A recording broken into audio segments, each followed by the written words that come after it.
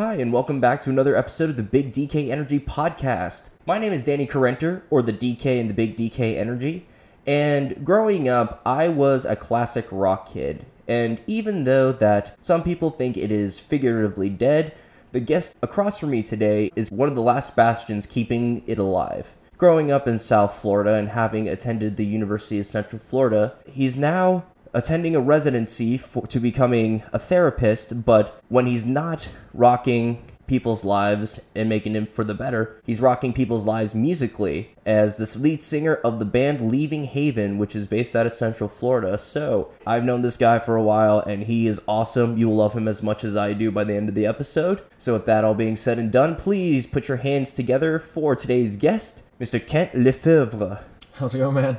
It's going great. How are you, Kent? Doing great. Excellent. Thanks for joining the show. Hey, it's a pleasure to be here. Awesome. Yeah, so Kent and I have actually known each other for a while now. I would say since 2014? Yeah, I actually think I met you in 2013 at the ZBT Lake party one time. That's right. And then I think the year after, that's when you rushed. Yep. So Ken and I were fraternity brothers, and we would also hang out down south whenever school was out. And so one thing that Kent is mostly known for in our fraternity is being one of the last few bastions of rock for anyone that we know.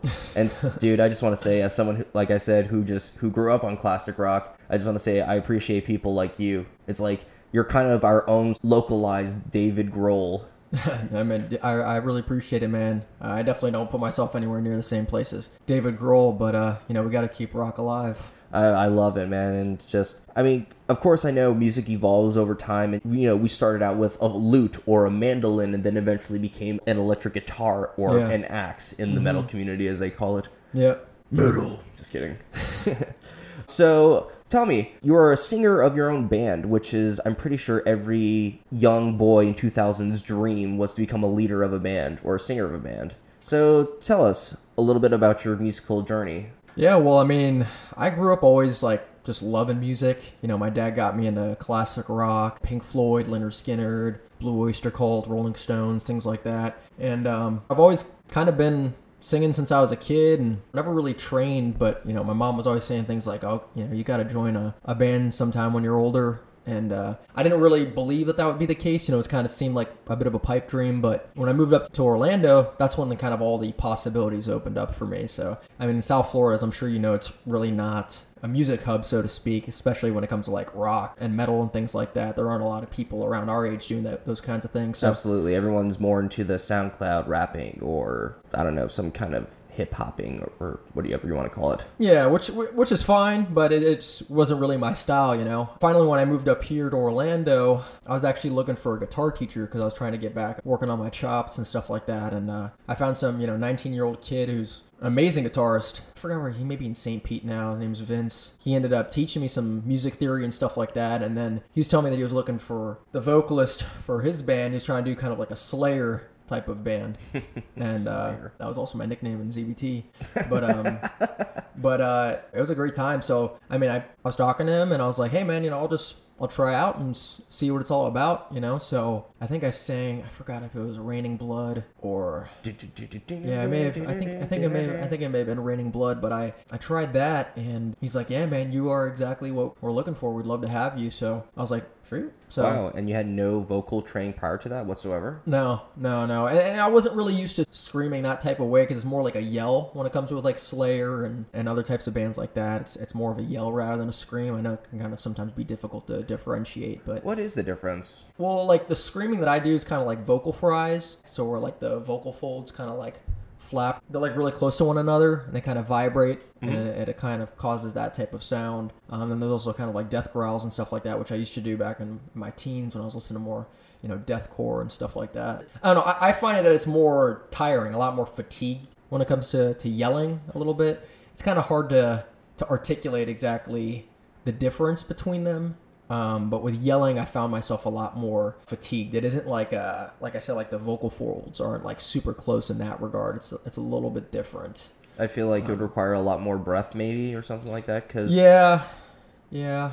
So, I enjoyed it. I was only in it for a couple of months, but after our first show, we played at the Haven, which basically was just my friends and then some old people at the bar. So Nice. It wasn't too many people, but afterwards I was like tasting blood in my throat, and I was like, this probably isn't good for me. Like, I mean, it's metal, but Yeah, it's definitely metal. But I also have a clean voice that I'm trying to preserve, and this probably isn't going to be sustainable for me, unless I learn some different type of technique. And, I like Slayer and other thrash metal bands and stuff, but it wasn't really the style I wanted to do. It was kind of just like, I tried it out, and ended up not really being for me. Was it a little heavier than you wanted it to be? Yeah, because it was all screaming, and I like to mix kind of singing and screaming, more singing for sure. Okay, so much like any band that you would see at Warped Tour, for example. Yeah, so more metalcore, post-hardcore bands. So what exactly does the core mean whenever it's the suffix to any kind of music genre? So it's kind of like, hardcore is like a form of punk, hardcore punk. Okay. So bands like Bury Your Dead and Terror or Expire, things like that. Like, there's some other old school hardcore bands. Who else? Throwdown, Hatebreed. Those are like hardcore bands. So like bands like They got some hardcore names. Yeah. So things like that, and then metalcore kind of has like more breakdowns. Also it's like different types of screaming sometimes too. So like a little bit more of like those vocal fry rather than like yelling as much. So is the vocal fry like, for example, what's a band that would have done it? Kellen Quinn. Mm-hmm. He was part of something in Sirens? Sleeping with Sirens. Sleeping with Sirens, that's right. And what he does, is that considered screaming or is that considered yelling? Yeah, I never really listened to too much Sleeping with Sirens, but I would say it's more like vocal fry, I would say. So bands like Bullet for My Valentine, okay, Trivium, How to do the shout out. Yeah, there's a bunch of bands out there. Get Scared, Silverstein. Those are a little bit more post-hardcore. Too Close to Touch. Like of Mice and Men, kind of? Of Mice and Men, yeah. That's a vocal fry. So it's almost like when you think of like a popular girl is kind of just like, like, oh my God. Yeah. That's a vocal fry. Oh. But it's just projected more. So like the vocal folds are kind of vibrating against each other. They're very close to one another. So it's kind of just like that kind of thing. And then you learn to kind of project that more. Little tips about music I never knew. Yeah. Whereas like death growls are more like a false chord thing. So it's a different part of your voice that you're using. Okay, because when I listened to a little bit of that music back in middle and high school, I used to sing in my car, but then I realized I would scream using my throat, but then it would get really scratchy. Is there a way that singers on stage manage to do that without ruining their throat? Yeah, well, there's definitely some techniques you can do.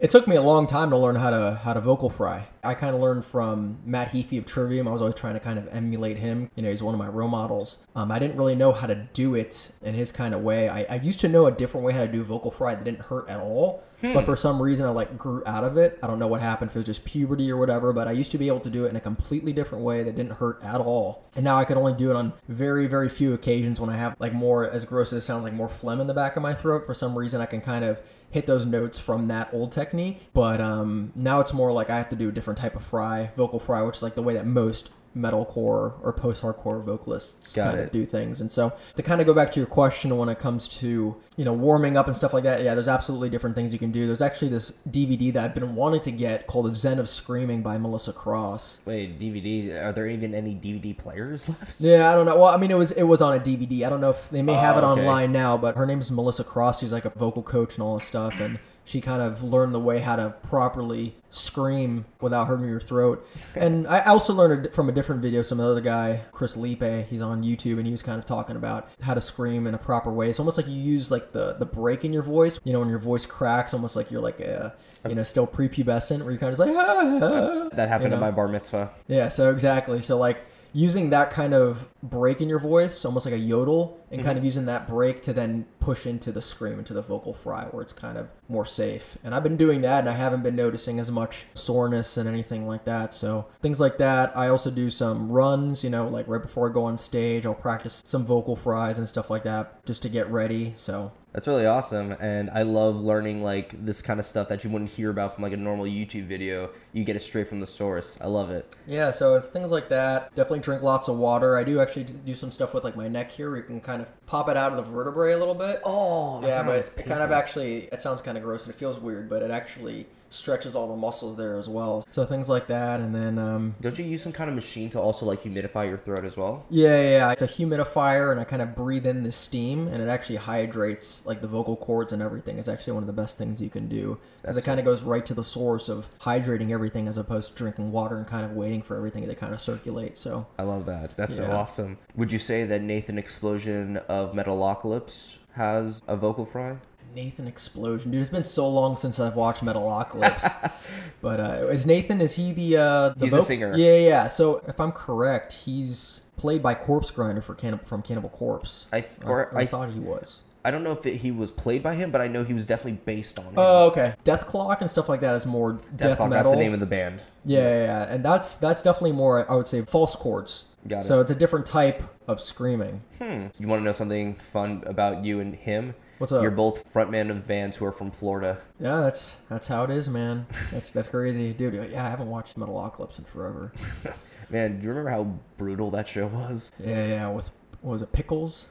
The drummer. Yeah. And then... he had his lisp. No, I think that was Murderface, the bassist. The one that talks like this. Yeah, that's him. Wait, but I want no crust on my bread, too.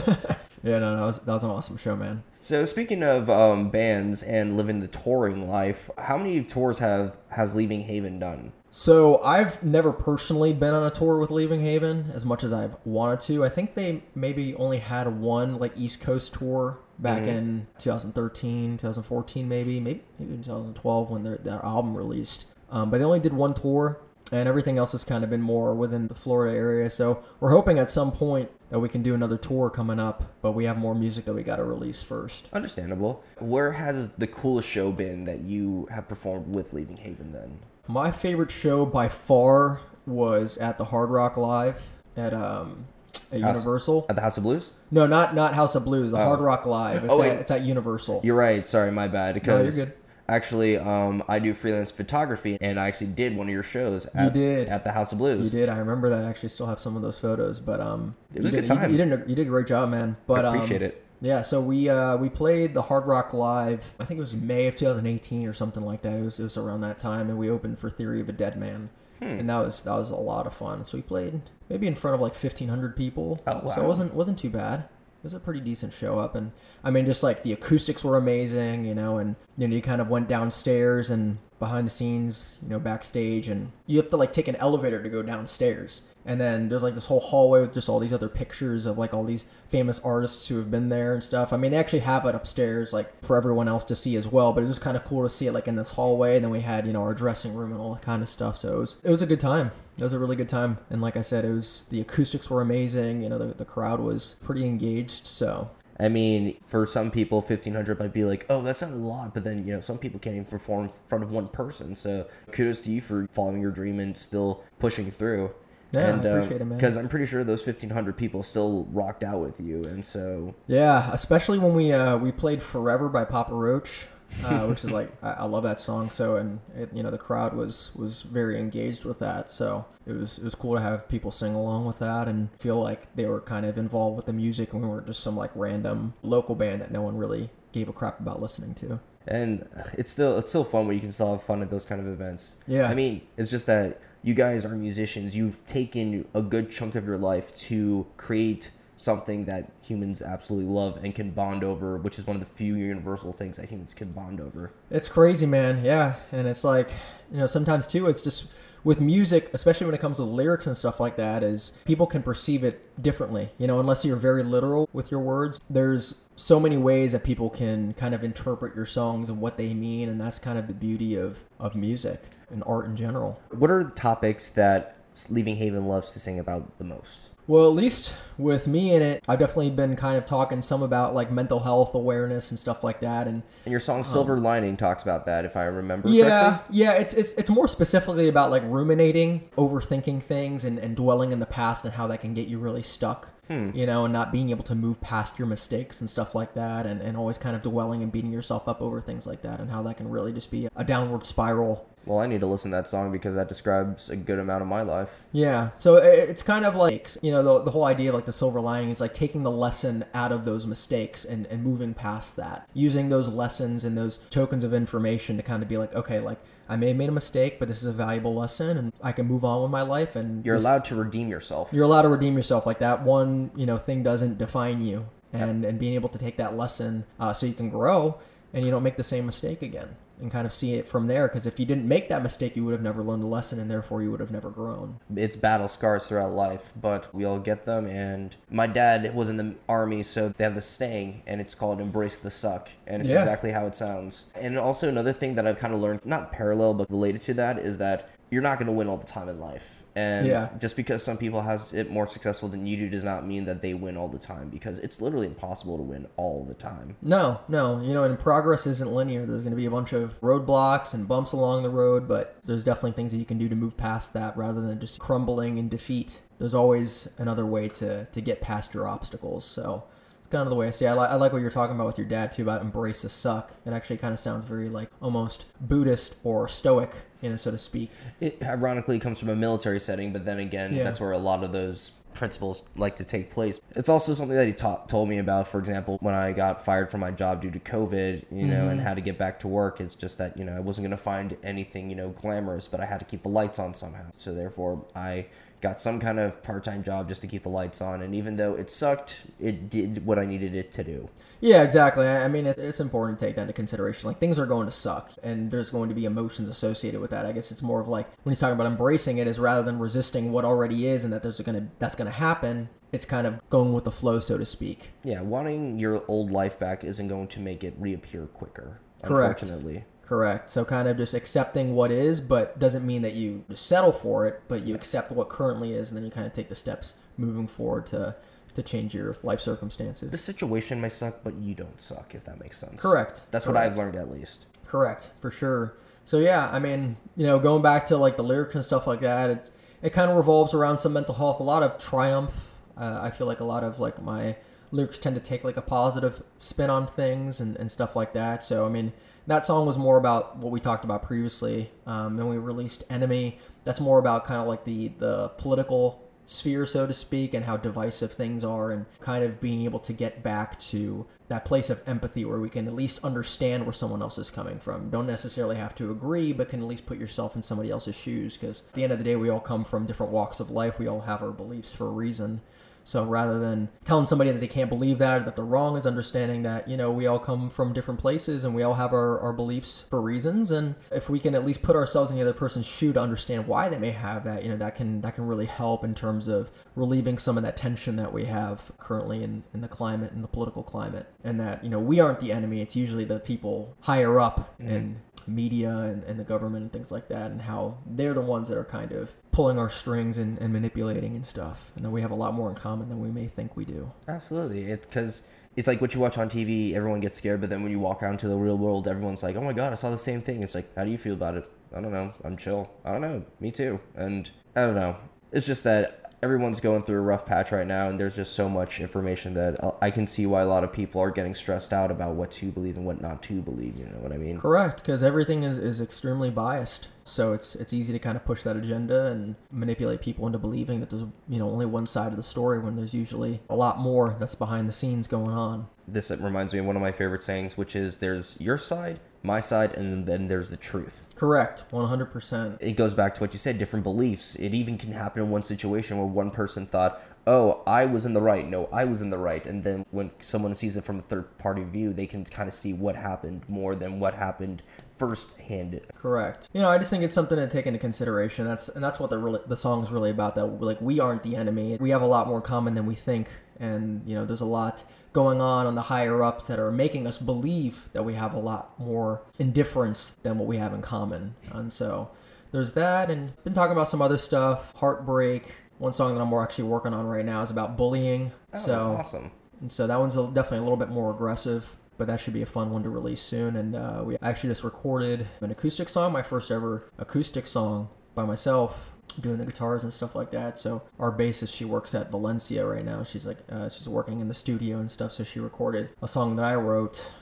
We might release it under Leaving Haven. I was thinking about doing like a solo thing, but at the same time, there's gonna be more ears listening to it if we put it under Leaving Haven. So I'm definitely kind of still determining what I'm going to do with that song. And then we just did also an acoustic version of Silver Lining, so we'll be releasing that as well at some point. Well, I'm looking forward to that because I love that song. Thanks, man. Of course, gotta support the homies. Yeah. And speaking of homies, your bandmates are your homies now, but how'd you first meet them exactly? So, funny story, I was in a band before this one too called What Eyes Can't See. They were more post-hardcore, and I found them off of Craigslist, but things weren't working out. We were kind of not seeing eye to eye. The bassist had left, and the drummer and I were kind of just like, yeah, like I don't know if we're like in the right place to be doing this right now, or I think we may have different views on stuff. So we kind of all went our separate ways, and my mom found them on Craigslist. So she knew that I was, that things weren't working out with my previous band, so she did a little bit of research, and then she found them on Craigslist. I think that's awesome of your mom. Yeah, she's definitely very supportive of my music. I'm very grateful for that. I'm very grateful for her. I remember seeing your parents at your House of Blues concert. Yeah. They try and come as much as they can, unless it's like a smaller show or whatever. Like they try and be there as much as they can. They're definitely pretty supportive. But yeah, she found them, and it was actually around the time when we went on our formal to Tennessee. Oh, to Nashville. Yeah, to Nashville. Yeah, so I reached out, and they told me, do like or maybe they said it on their ad, like do a vocal cover of one of our songs. So I did Medicated. It was like terribly recorded. It was back in South Florida, but I had my laptop on the desk in my room, and I was standing up, so you can like kind of just like see up my nostrils as I'm like singing down to this computer for whatever reason. I don't know why I decided to do that, but I sang the song. It's actually still on YouTube, and I sent it to them, and I was mostly in contact with Ben, the drummer, and he was like, yeah, man, we really liked what we heard, just if you can, try and learn like 5 of our songs, and we'll just jam together and see what happens. So I learned 5 of their songs, but I was so stupid. The night before my rehearsal, I went to Lib with Richie and some other guys. Oh, God. And, I was drinking a bunch, so I was obviously dehydrating myself. Living the rock star lifestyle before you even entered your band's audition. Yeah, it was really stupid, but I was singing Paradise City by Guns N' Roses, and if you know Axl Rose, he's got an extremely, extremely large vocal range. He's got 6 octaves. It's like one of the highest in the world. And so I was singing Paradise City, and my voice blew out. Like I blew out my voice. So I like woke up the next day, and my voice was like, I definitely couldn't hit things. So I was like, shit, I can't talk for the rest of the day. I just got to be quiet. So I just literally didn't talk the entire day. I just drank like 3 or 4 throat coat teas. And by the time I actually reached out to the drummer, I was like, hey man, like I just want to let you know ahead of time that I was an idiot last night, and I basically blew out my voice. I'm just gonna not talk all today and see what happens. And he's like, all right, man. So I went to the audition, and by the grace of God, my voice had recuperated by that time, and I was able to hit everything. And we just talked after the audition. They're like, yeah, man, like we want you aboard. So the rest is history. Look at that. Yeah, man. And it just started with a Craigslist ad found by your mom. Well, dude, honestly, there's still a lot of rock musicians out there. You just have to find them. True, but you're one of the ones that I'll actually listen to. I appreciate it, man. Yeah, but there's definitely a lot of local bands, a lot of hard rock and metal that we go and support. It's just kind of about going to those shows and seeing the people. But there's places like the Haven, House of Blues. House of Blues has like Orlando Rocks, where they have different rock bands or metal bands play, which is what we did. You may have been there when you did the photography for me for that. That may have been an Orlando Rock show. Maybe, I don't know. I don't think we opened up for anybody for that. I think that may have been an Orlando Rock show. Okay, yeah, because I think that was just your night specifically. Everybody came out to see you. Yeah, well, no, I mean it was like 3 other bands. So nice. That may have been, I don't know. We played multiple times with Soul Switch. We played with Blame the Mono, some other hard rock bands in the area. So I don't remember who was playing, what the lineup was that night. Yeah. Awesome. I love that story, Kent, and just that whole thing of you still chasing your dream of being a frontman for a band. I just think that's awesome. Thanks, man. Of course. Appreciate it. And speaking of Silver Lining having a message about mental health, one of your other main objectives in life is to also become a therapist. Is this correct? Mm-hmm. Yep. I'm currently a therapist, just not licensed. Okay, my bad. I just didn't know what kind of moniker to put yourself under in terms of technicality. Yeah, I mean, I guess technically you can say I'm not a therapist. I mean, I'm a registered mental health counseling intern, so I'm an intern to become a therapist, I guess. It's kind of like you've watched School of Rock, right? Mm-hmm. You're not a teacher, you're a temp. Yeah. He's not a temp, he's a substitute teacher, and he's going to get fully certified. Go tell the mayor that. Yeah, basically. So yeah, I mean, under law, I shouldn't call myself a mental health counselor yet because I'm not licensed. So I'm an intern to become a mental health counselor. So how much longer in your program do you have before you become licensed? Well, I already graduated, but you need 1,500 client contact hours, so basically 1,500 sessions.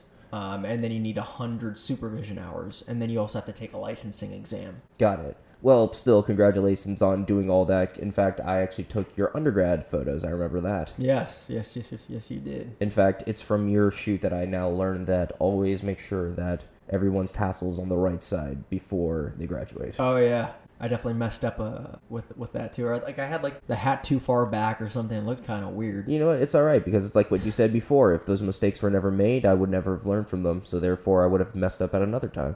Yep, makes sense. So, what made you want to get into psychology and become a therapist? I've always been interested in the mind. I think that it's a very fascinating thing, knowing about, how the brain operates and why people do the things they do. I've always kind of been inquisitive in that regard. So I kind of wanted to go down that path, and at the same time, I was really looking for guidance when I was younger. I went to therapists growing up for the things that I went through as an adolescent, and I found it very helpful for me in being able to kind of empower myself and feel like I can accomplish the things that I want in my life. And so I want to return that favor to others. I think that's awesome. Actually, if it wasn't for me mentioning that I needed to go to a therapist when I was younger, I don't think I would have been fully diagnosed with Asperger's. Gotcha. Which was something huge in my life. Yeah, man, absolutely. I mean, it's unfortunate that there's still a bit of a stigma related to going to therapy. You're kind of seen as crazy or whatever, but to take into consideration, I mean, like, I see people from all walks of life. I've seen firefighters, football players, everything. So, you don't have to just be some specific person or you're by any means crazy. I mean, there's people that come in just to kind of check up and want to vent about stuff or want help with their relationships or helping them find their life purpose in life. It's not always something major, and even if it is, I mean, you should be getting help if that's what you need. And it's extremely cathartic, and it's very healing for people. Especially when you can get on progress with somewhere, because what I've noticed about therapists, or at least the ones that I've been to, is that they somehow word things in a way that you kind of not solve your own problems, but they make you think in a way where it's like, how can you help yourself? Because we know you have it in you. It's just, we just need to tap into it. Correct. Helping people, yeah, like I've said before, like empower them, make them realize that they have choice in these situations, or they have the ability to change their circumstances in a lot of ways. So, it's some of that. Every therapist is different. Every therapist has their own kind of modality or their perspective or philosophy on life that they tend to bring into counseling. And that's what's so great about counseling too, is it's actually very creative, as opposed to, I mean, you wouldn't necessarily think of therapy as very creative, but it really is, because you're seeing different people every day with different problems, and coming in and coming up with different types of ways to help them with those problems. It's not a one size fits all. It's not a one size fits all. For one person, they may do a lot better with someone's a lot more non-directive, who's a lot more person-centered. So kind of being a little bit more laid back in that regard as the therapist, and allowing the client to kind of guide more so. And then there's other therapists like myself who's a little bit more directive, being a little bit more confrontational when needed, not just to be rude or anything like that, but to help kind of challenge clients' beliefs and thoughts about certain things that are inhibiting them from... It's kind of like tough love. Growth. Yeah, exactly. So there's a lot of different modalities out there, or theories that people go by. And yeah, it's not one size fits all. So, some people that take from different types of therapy, so they're a little bit more eclectic. So they do something from, a technique from this modality, then a technique from this modality. And so it's a very creative process, and I really enjoy it. Would you say that you've already found that you've already honed in on your modality of therapy? I would say so. I mean, I'm still always growing. I haven't been doing therapy for very long. I started back at UCF when I was in grad school. I was going to say, weren't you like a bit of an in-house therapist for ZBT as well?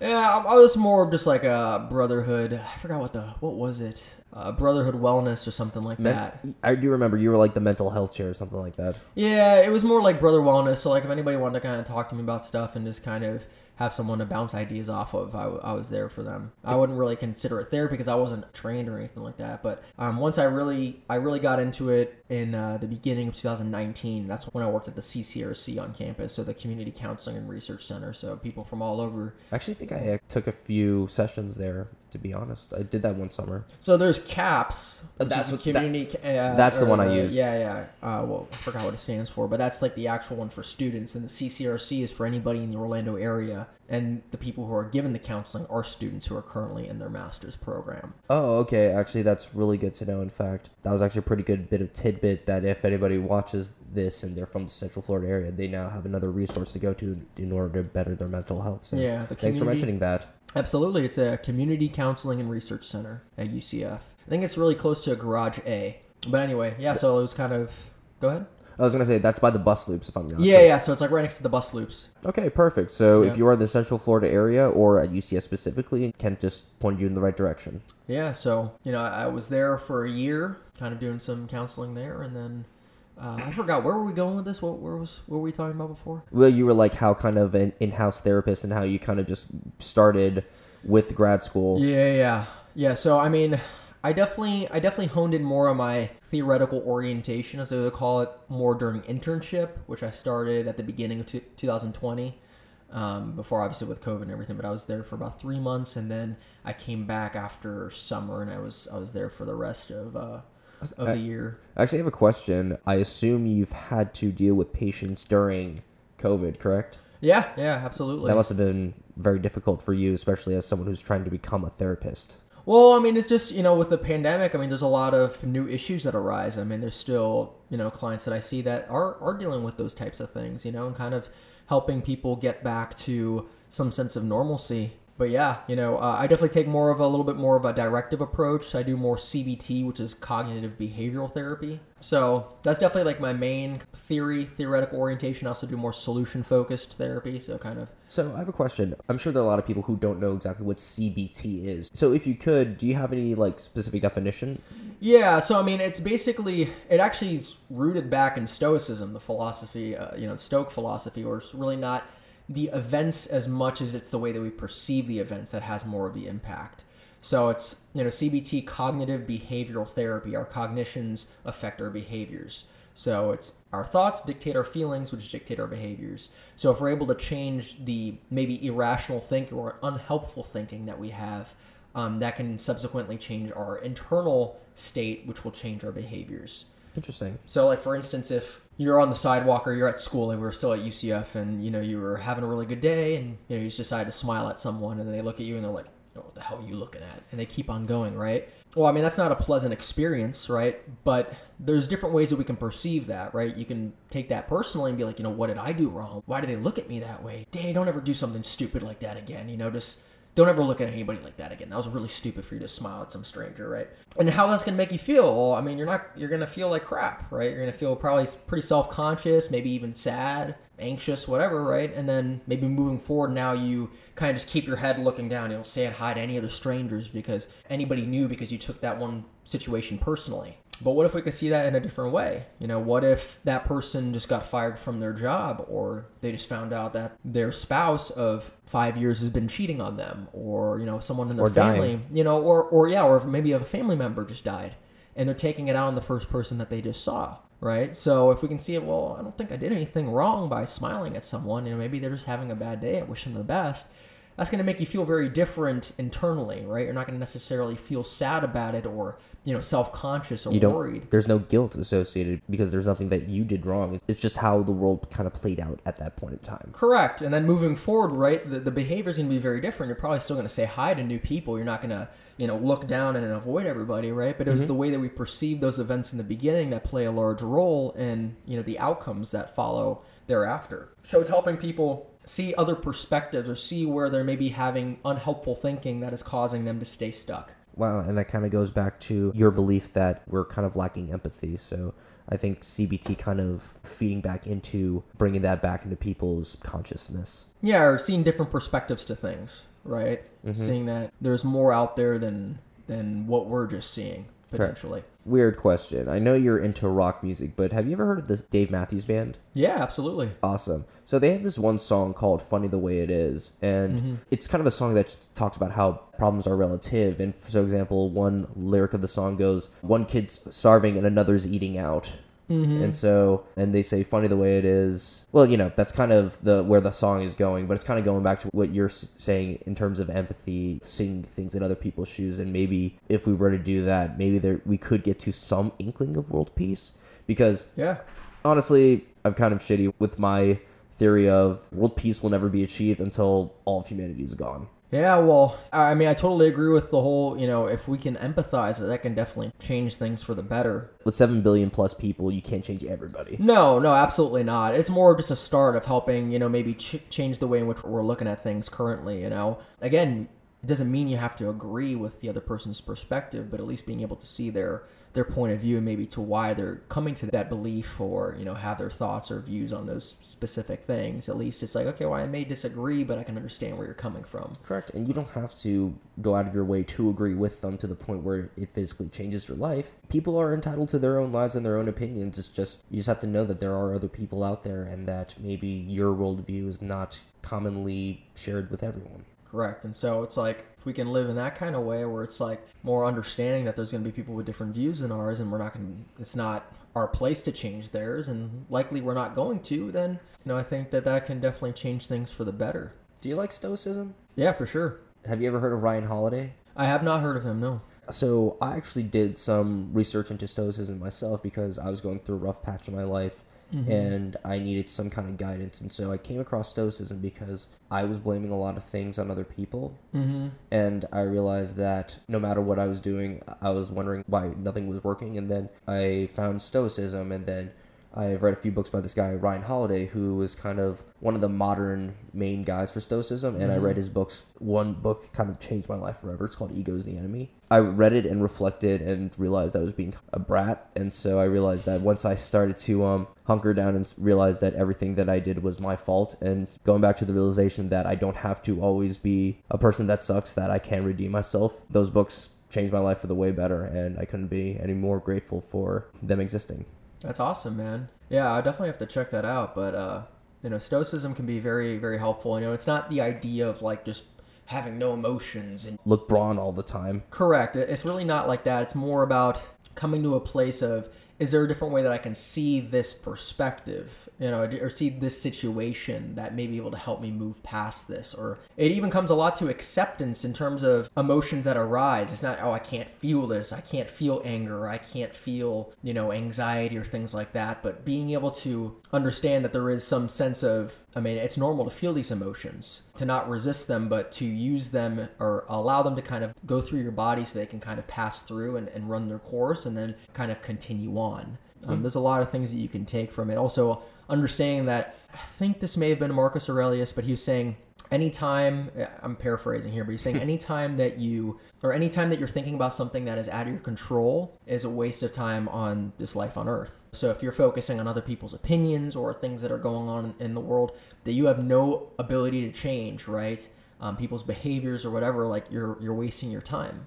Right, so coming to an acceptance of that realization that we can't control other people's behaviors, and there's a lot of things that are out of our control. There's absolutely, and the only things that we can control are our own behaviors and those types of things. And with Stoicism, going back to what you're saying, it's not a lack of emotions. In fact, I'm pretty sure that's being psychopathic if you can't really show emotions. But it's just the fact that when people think Stoicism, they think these guys who have no emotions and they are the manliest of men. But the thing is that it's not exactly them being not fearful. It's just that whatever situation comes their way, whether it's good or bad, they're going to do whatever it takes to adapt the situation and then continue living a normal life, or as best of a life as they possibly can. Correct. And that, again, goes back to CBT, where CBT comes from, is the perspective change.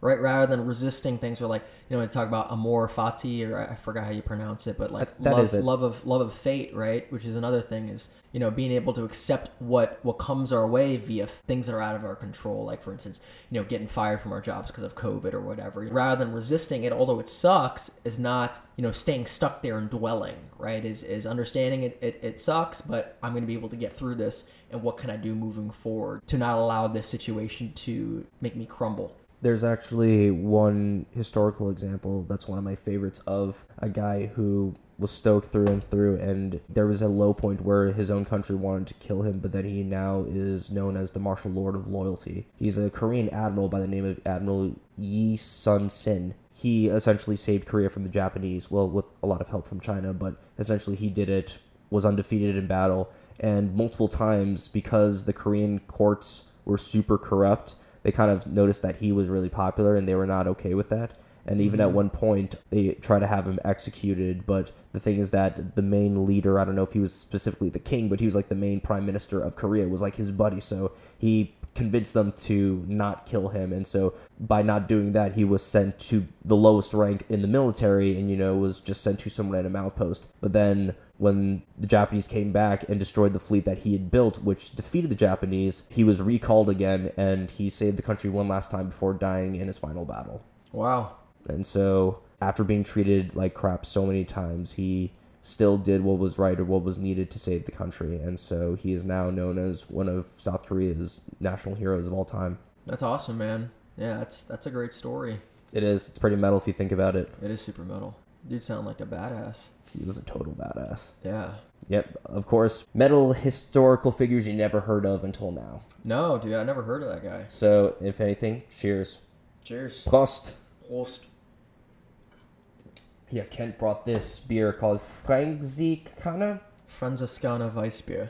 I like it. I think that's how you pronounce it. Weissbier, white beer. I don't know how to pronounce the first. I think it's Franziskaner. It looks correct.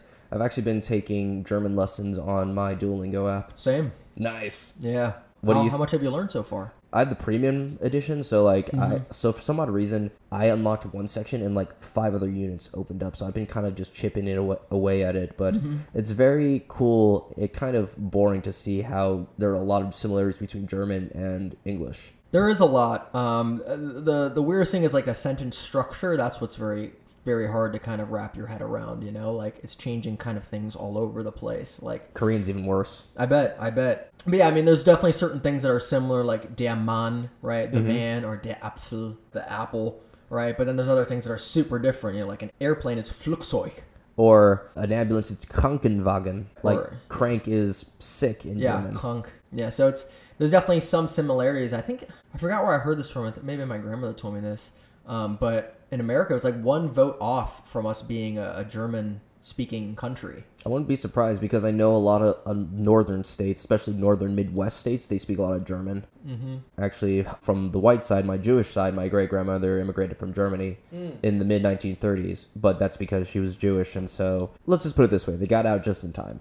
Yeah, well, it's a great thing that they did, man. It's terrible what was going on back then. But actually, speaking of metal bands, one of my favorite metal bands, or I think they're considered new metal, but Disturbed. Yeah. Their lead singer, David Dryman, is a super Jew. In fact, for the longest time, he would not get a tattoo because it is against Jewish custom to, quote unquote, defile the body that God gave you. But, you know, I mean, granted, I think Holocaust victims got away with that, but that's because it was for a very specific reason. But then David Dryman, he wrote that song Never Again, which is all about the Holocaust. Mm-hmm. Did he end up getting a tattoo? Or I think so, because he eventually was like, you know, what are the chances of me being buried in Israel with my ancestors? Yeah, gosh. I mean, I do that. That guy is an amazing musician. He really is. He really is. I mean, what's your favorite album by them? Inside the Fire. Okay. I'd have to go with the Sickness. Okay, fair. Like earlier, I would say 10,000 Fists was also a pretty good album. That was a great, yeah. Deify and Stricken, amazing. Everyone's first exposure to Stricken, I think, was Guitar Hero 2. Oh yeah, for sure. Was it 2 or was it 3? I think it was 2 actually. Maybe 2, yeah. Do you remember the Guitar Hero series? Oh yeah. That's kind of like when rock was kind of coming back-ish because everyone was like learning, you know, mostly Metallica stuff. Everybody that I knew that listened to hip-hop, the only rock songs they had on their iPods at the time, were songs from Guitar Heroes 2 and 3. Yeah, or Linkin Park, you know, everybody was listening to. Anybody who listened to like rap, if they were listening to rock, it was probably Linkin Park because it had a lot of rap elements with Mike Shinoda and stuff. True, and also they did do that collab with Jay-Z. Yeah, that too. Man, I still remember the day that I heard that Chester Bennington died. That was a dark day, man.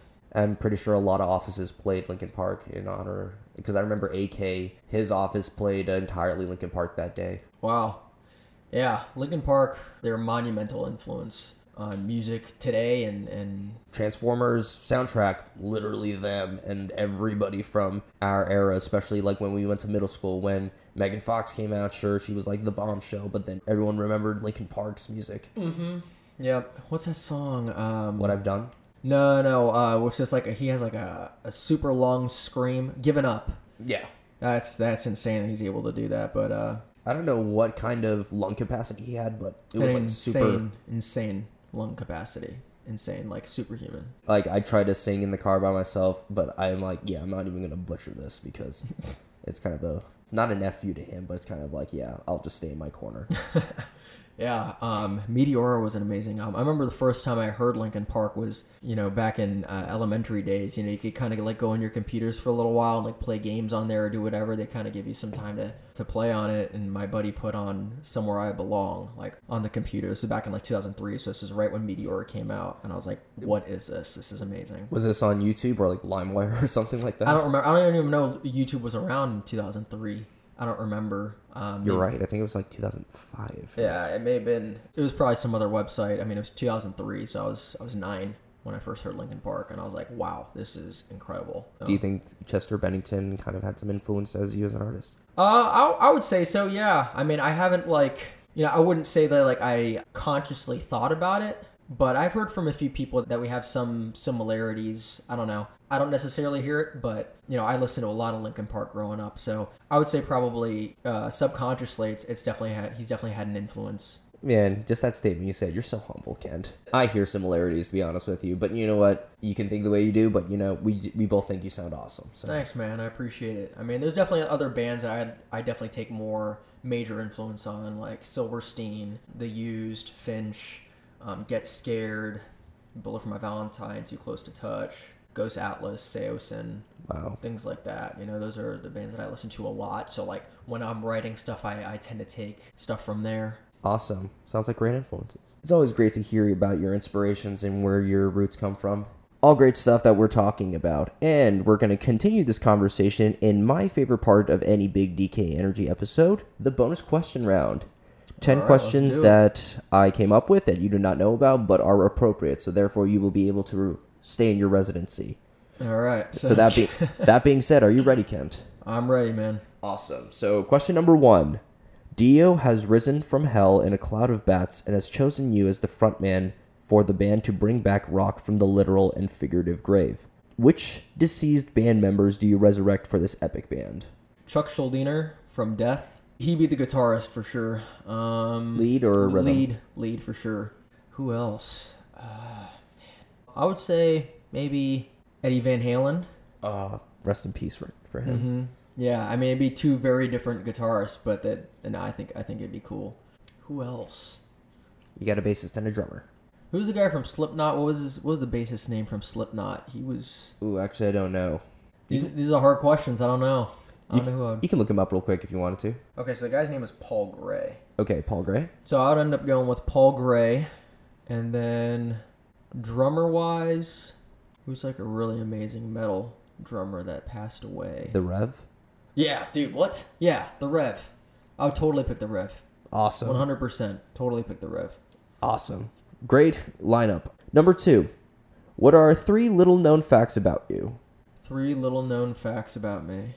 I'm half Puerto Rican, so a lot of people... Gay? Yeah, don't notice that, but yeah, my mom's from Puerto Rico, and so, I mean, when my hair grows out, it's pretty curly, so...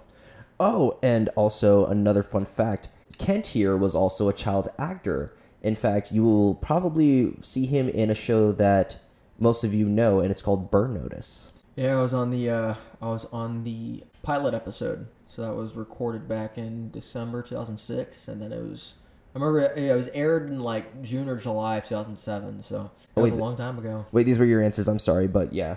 Yeah, so those, and then another fun fact, I just got back into Brazilian Jiu-Jitsu. Oh, man, that's kick-ass, both literally and figuratively. Yeah, so I was in it for about 2.5, 3 years, so I did it for a year under Pablo Popovich back in South Florida when I was like 12 to 13. I didn't really stick with it at the time, and then I got back into it when I was 16 and ended almost like right before my 19th birthday because my teacher had moved back up to Maryland. So it's just kind of been in the back burner for the past almost 10 years now. Well, 9 years, so I've just really wanted to get back into it. So I just signed back up with Gracie Baja in North Orlando off of Mills Ave. So super excited to continue that journey. And the best part is you'll be able to help security if any fans get too uppity.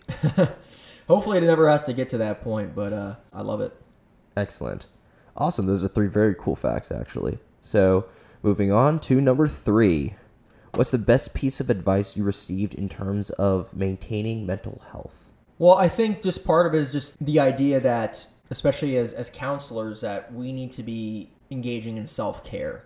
You know, making sure that outside of counseling others, that we're doing everything that we can to be taking care of ourselves. Whether that's also going to a therapist, I think that's a big thing, is kind of removing the stigma. There's a lot of people, even in the field, who feel weird about going to therapy. I'm like, but Really? But yeah, because again, it shows more of the societal stigma of going to counseling, even if you were going to be a therapist.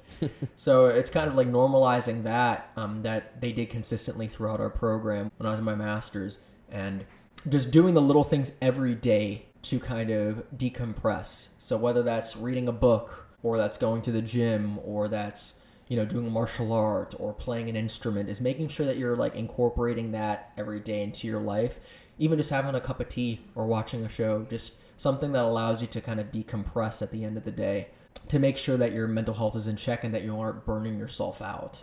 That's really great advice, actually. Because we unfortunately live, I mean, there's a lot of hustle culture, and, you know, what comes with that, there can be, you know, a detriment to your mental health. It's like you always have to keep on going. Any type of break just makes you weak or Unmotivated. Unmotivated, and that's definitely an unhelpful way of thinking. You know, we all need to rest. I mean, when you think about an athlete, for instance, right? They're not going to perform to their 100% capacity if they're constantly training and not taking any rest. You know, rest is just as important as the training. So if you want to perform to your full capabilities, you need to be able to take time off and rest. And I think that's, you know, where that self-care comes in, and being able to relax and allowing yourself to decompress and chill out for a while before kind of going back into things, so you can kind of, you know, restart. Fantastic advice. And even though it's always said, it's mostly unheeded, which is the sad part. But number 4, you're grabbing a brew with 3 of the most influential figures in your life that are not friends or family. Who are they? Definitely be Matt Hafey from Trivium. He's definitely someone I'm super influenced by with music and stuff like that from Trivium. Who else? Because these also be people that have passed away. Okay. Then I'd probably go with Marcus Aurelius. Nice. Yeah, to understand kind of his philosophy a little bit deeper. Definitely, again, as I said before, Chuck Schuldiner from Death, who passed away back in 2001. Rest in peace. I was just at his tribute show last week, and it was amazing. That's awesome. And 4th, it'd probably be Joe Rogan. Nice. Yeah, Joe Rogan or Elon Musk, one of those two. One of those successful potheads. Yeah, those guys are awesome. I'd love to have a beer with them. So yeah, great choices. Number 5, describe a dream tour for Leaving Haven. A dream tour for Leaving Haven. For me, it would be any place in Europe.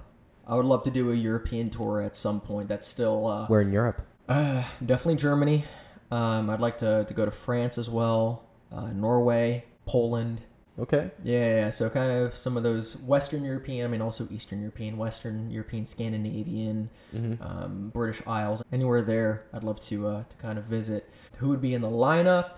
Yeah, who's opening for you? Opening for us? I mean, we'd be opening for someone else. No.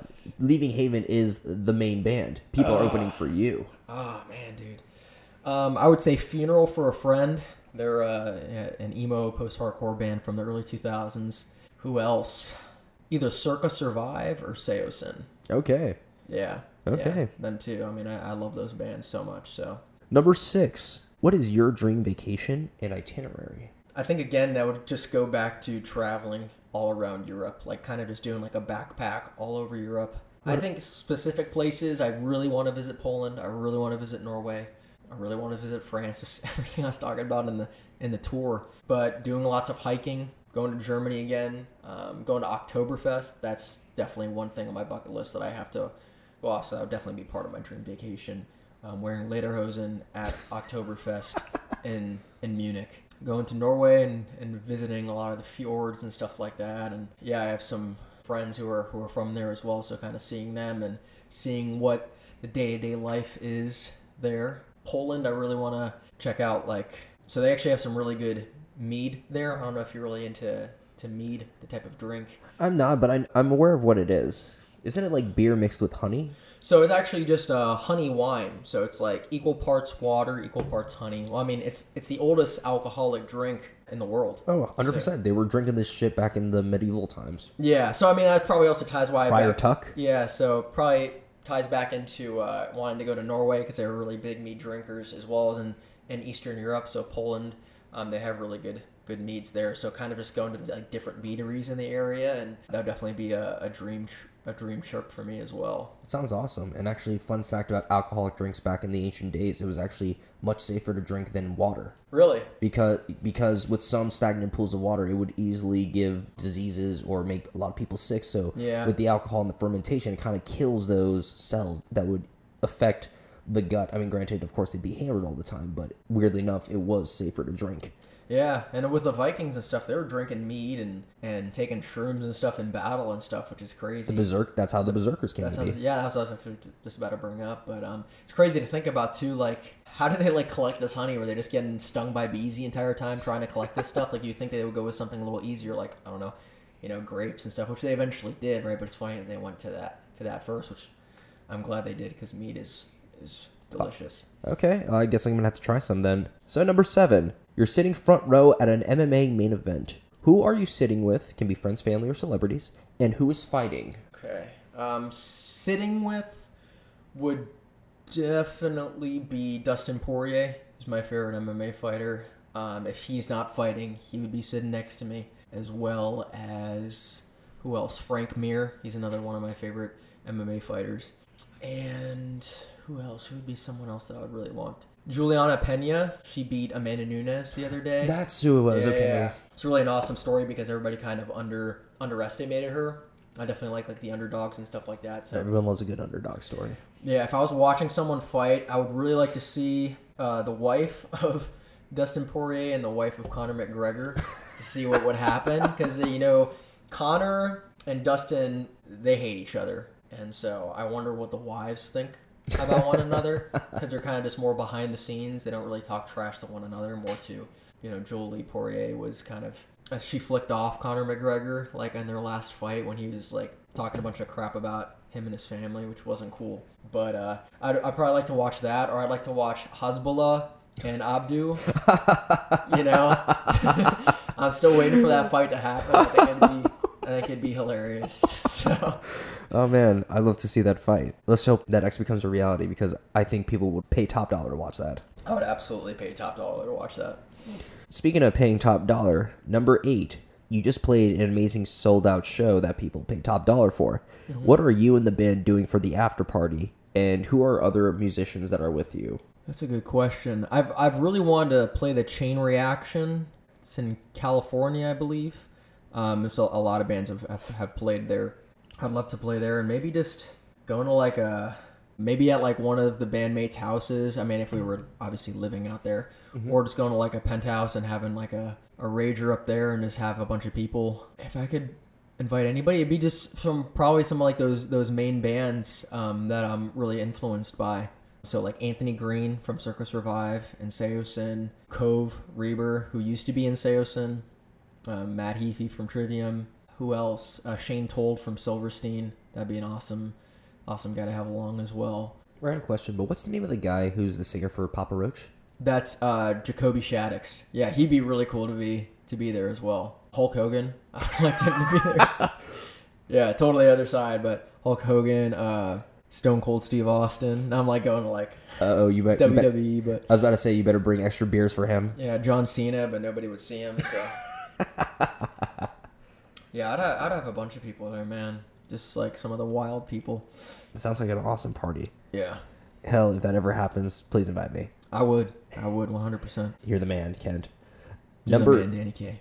I appreciate it. Number 9. What is one far-fetched goal you have in life? I mean, making it in music. That's definitely my number one goal. A lot of people would say it's, far-fetched because obviously the music market is extremely saturated. But just because it's a far-fetched goal doesn't mean I'm not going to go after it and do everything that I can to make that a reality. Snaps for you, brother. Yeah, so, from kind of what, I think it was Will Smith that said, it's doing what's realistic is the most commonly traveled road to mediocrity. So being realistic and being well, this isn't going to work out, so I'm not going to give it my all effort and see what happens, that doesn't work for me. I prefer to be on my deathbed and be well, even if I didn't make it, I did everything that I could to make that a reality. And if it didn't happen, I can at least, pat myself on the back and said that I tried, rather than wondering, what if, giving it my all, if things would have been different. I freaking love that, dude. Thanks, man. And it kind of does tie into number 10, which is the question that I ask everybody. What is your best, most recent accomplishment? I would probably say either it was graduating from my master's, or much more recently, as we talked about earlier, was doing my first acoustic song.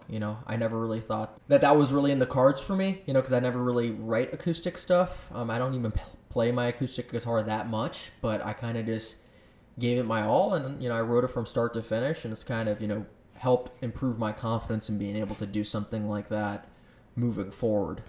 And so now I don't have that doubt of I couldn't write an acoustic song, or I shouldn't go after that. So in the future, if I have some idea that I would like to make into an acoustic song, I think it's helped build my confidence in being able to do that moving forward. Man, all these anthems and even this whole episode in general was just awesome, Kent. So thanks, man. Thank you for the awesome answers. And listen, I love speaking with you, but unfortunately we are at the end of the show. And so, listen, I know you're busy getting those hours, and I know you're working on music all the time, but I want to say I'm really appreciative that you took some time and came on the show today, dude. I'm really appreciative of it too. Thank you so much for having me, Danny. Of course. So the reason why I brought you on the show, Kent, is because, like I said, and as we joke around, you're one of the last bastions of rock here in Orlando. And unfortunately, I've had the talk with a lot of my friends that rock is a dying art form.